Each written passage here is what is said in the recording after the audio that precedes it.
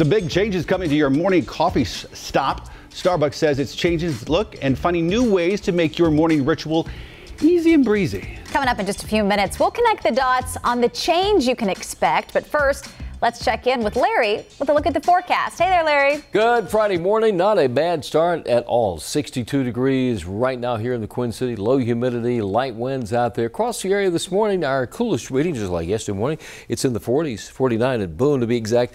61 at Hickory. Gastonia 62. Up at Concord, 59 degrees there. Over at Albemarle, 58. And it's in the upper 50s at Rock Hill and Cheraw. This morning, a big shift in how Mecklenburg County is responding to monkeypox. County health officials say it comes as the virus continues to spread. They say now 3 women have tested positive for the virus in the county, and now they're going to offer walk-in appointments. Wake Up Charlotte's Richard Devane now live for us this morning with the latest. And Richard, this comes as a big change because up until now you had to sign up, you had to be a part of a certain group, but now they're accepting walk-ins. Yeah, that's right, Ben. Good morning to you. Good Friday morning, everybody.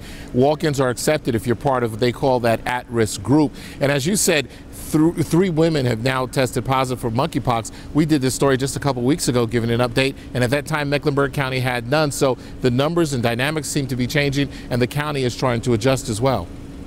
The Mecklenburg County Health Department announced it's now accepting walk-in appointments for those who are considered in high-risk groups of contracting the monkeypox virus. This change comes as 3 women in the county have tested positive for the virus.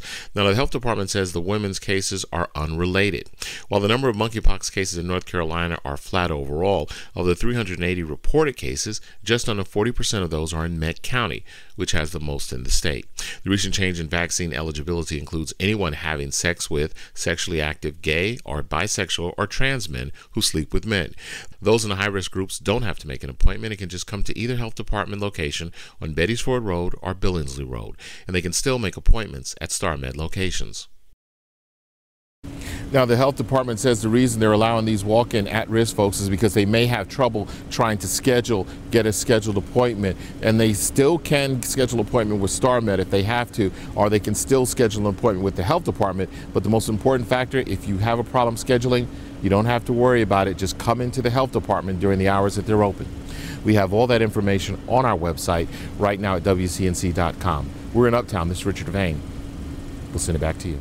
Turning to more today's top stories in your morning rush. CPD says a student is facing charges after stabbing another student with scissors at a charter school. Police say it happened earlier this week at Steel Creek Preparatory Academy on Shopton Road. When officers arrived, they found a 14-year-old who had been stabbed. Someone was taken into custody and charged with assault with a deadly weapon. The suspect charged in a deadly Iredell County golf cart accident in June was denied a bond reduction. Austin Harmon was charged with a DWI when he crashed his car into the golf cart on Fort Dobbs Road. 2 people were killed at the scene, including a 5-year-old. A 13-year-old girl died days later at the hospital. A CPD officer-involved shooting remains under investigation today. Officers say they responded to a call about a stolen vehicle around 5 last night in northwest Charlotte. When officers tried to stop the car, the driver got out and ran away with a gun in his hand. Officers eventually fired their weapons at the suspect. No one was injured, but police took the driver along with 3 others into custody.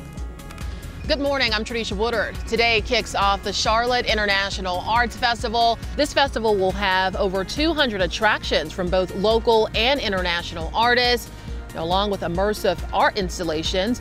This festival will also feature live performances and an abundance of inspired creations. The Panthers looking for their first win of the season this weekend when they head up to East Rutherford, New Jersey to take on the New York Giants. The Panthers lost a close game to the Browns last week while the Giants beat the Titans. The game starts at 1. And that is it for your morning rush. Folks continue to pay their respects to Queen Elizabeth II. Officials say there are at least 40,000 people in line waiting to say their final goodbyes, and they believe that number will likely grow throughout the weekend. Wake Up Charlotte's Jay Gray now with new details about her funeral. Good morning, Ben. World leaders, dignitaries, of course, among the 2,000 invited guests to the Queen's funeral. That service will last about an hour, ending with 2 minutes of silence. And then behind a horse-drawn carriage, her coffin will wind through the streets of central London. For the hundreds of thousands, though, who aren't able to attend the funeral, their chance to say a personal goodbye continues this morning. It is for many a pilgrimage of sorts. Day and night, the queue never ends, at times stretching 5 miles through central London. The walk and wait, 9 hours or more. We've come, we've said goodbye. We wanted to pay our respect, and that's what we've done. Overnight, rehearsals for Monday's state funeral continue. The cortege will again include a horse-drawn carriage carrying her coffin, her family trailing, just as they did Wednesday from Buckingham Palace. Greeting crowds gathered outside his grandmother's Sandringham estate, Prince William, for the first time publicly, shares how difficult that procession was. Doing the walk yesterday was challenging. Back a few memories. At 15, he made the same walk behind his mother, Princess Diana's coffin.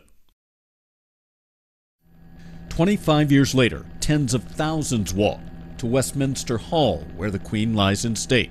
And then to come in that room and see that, I just broke down inside, and I didn't bow. I knelt to the floor on my knees, bowed my head to the Queen.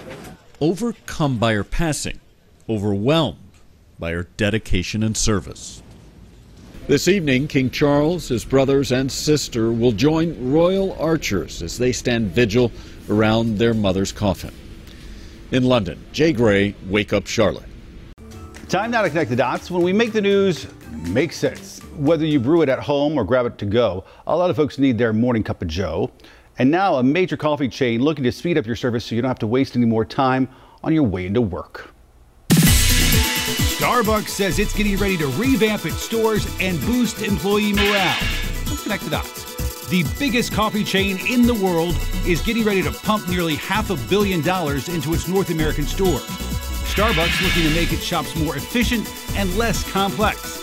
The chain says it's seen a growing demand for new types of service. That includes mobile ordering and delivery. And now, drive-through service makes up 50% of U.S. sales. Now Starbucks is looking for new ways to get customers in and out. They're designing new kitchens to help prepare customizable cold drinks. The chain also announcing a new patented technology that will help cut down on brew time for cold coffee from 20 hours to just a few seconds. But the improvements won't just go noticed by customers. Employees will see some new benefits as well, like flexible scheduling and more sick time, more tips. All of this to help keep employees happy and serve customers faster. And that is Connecting the Dots.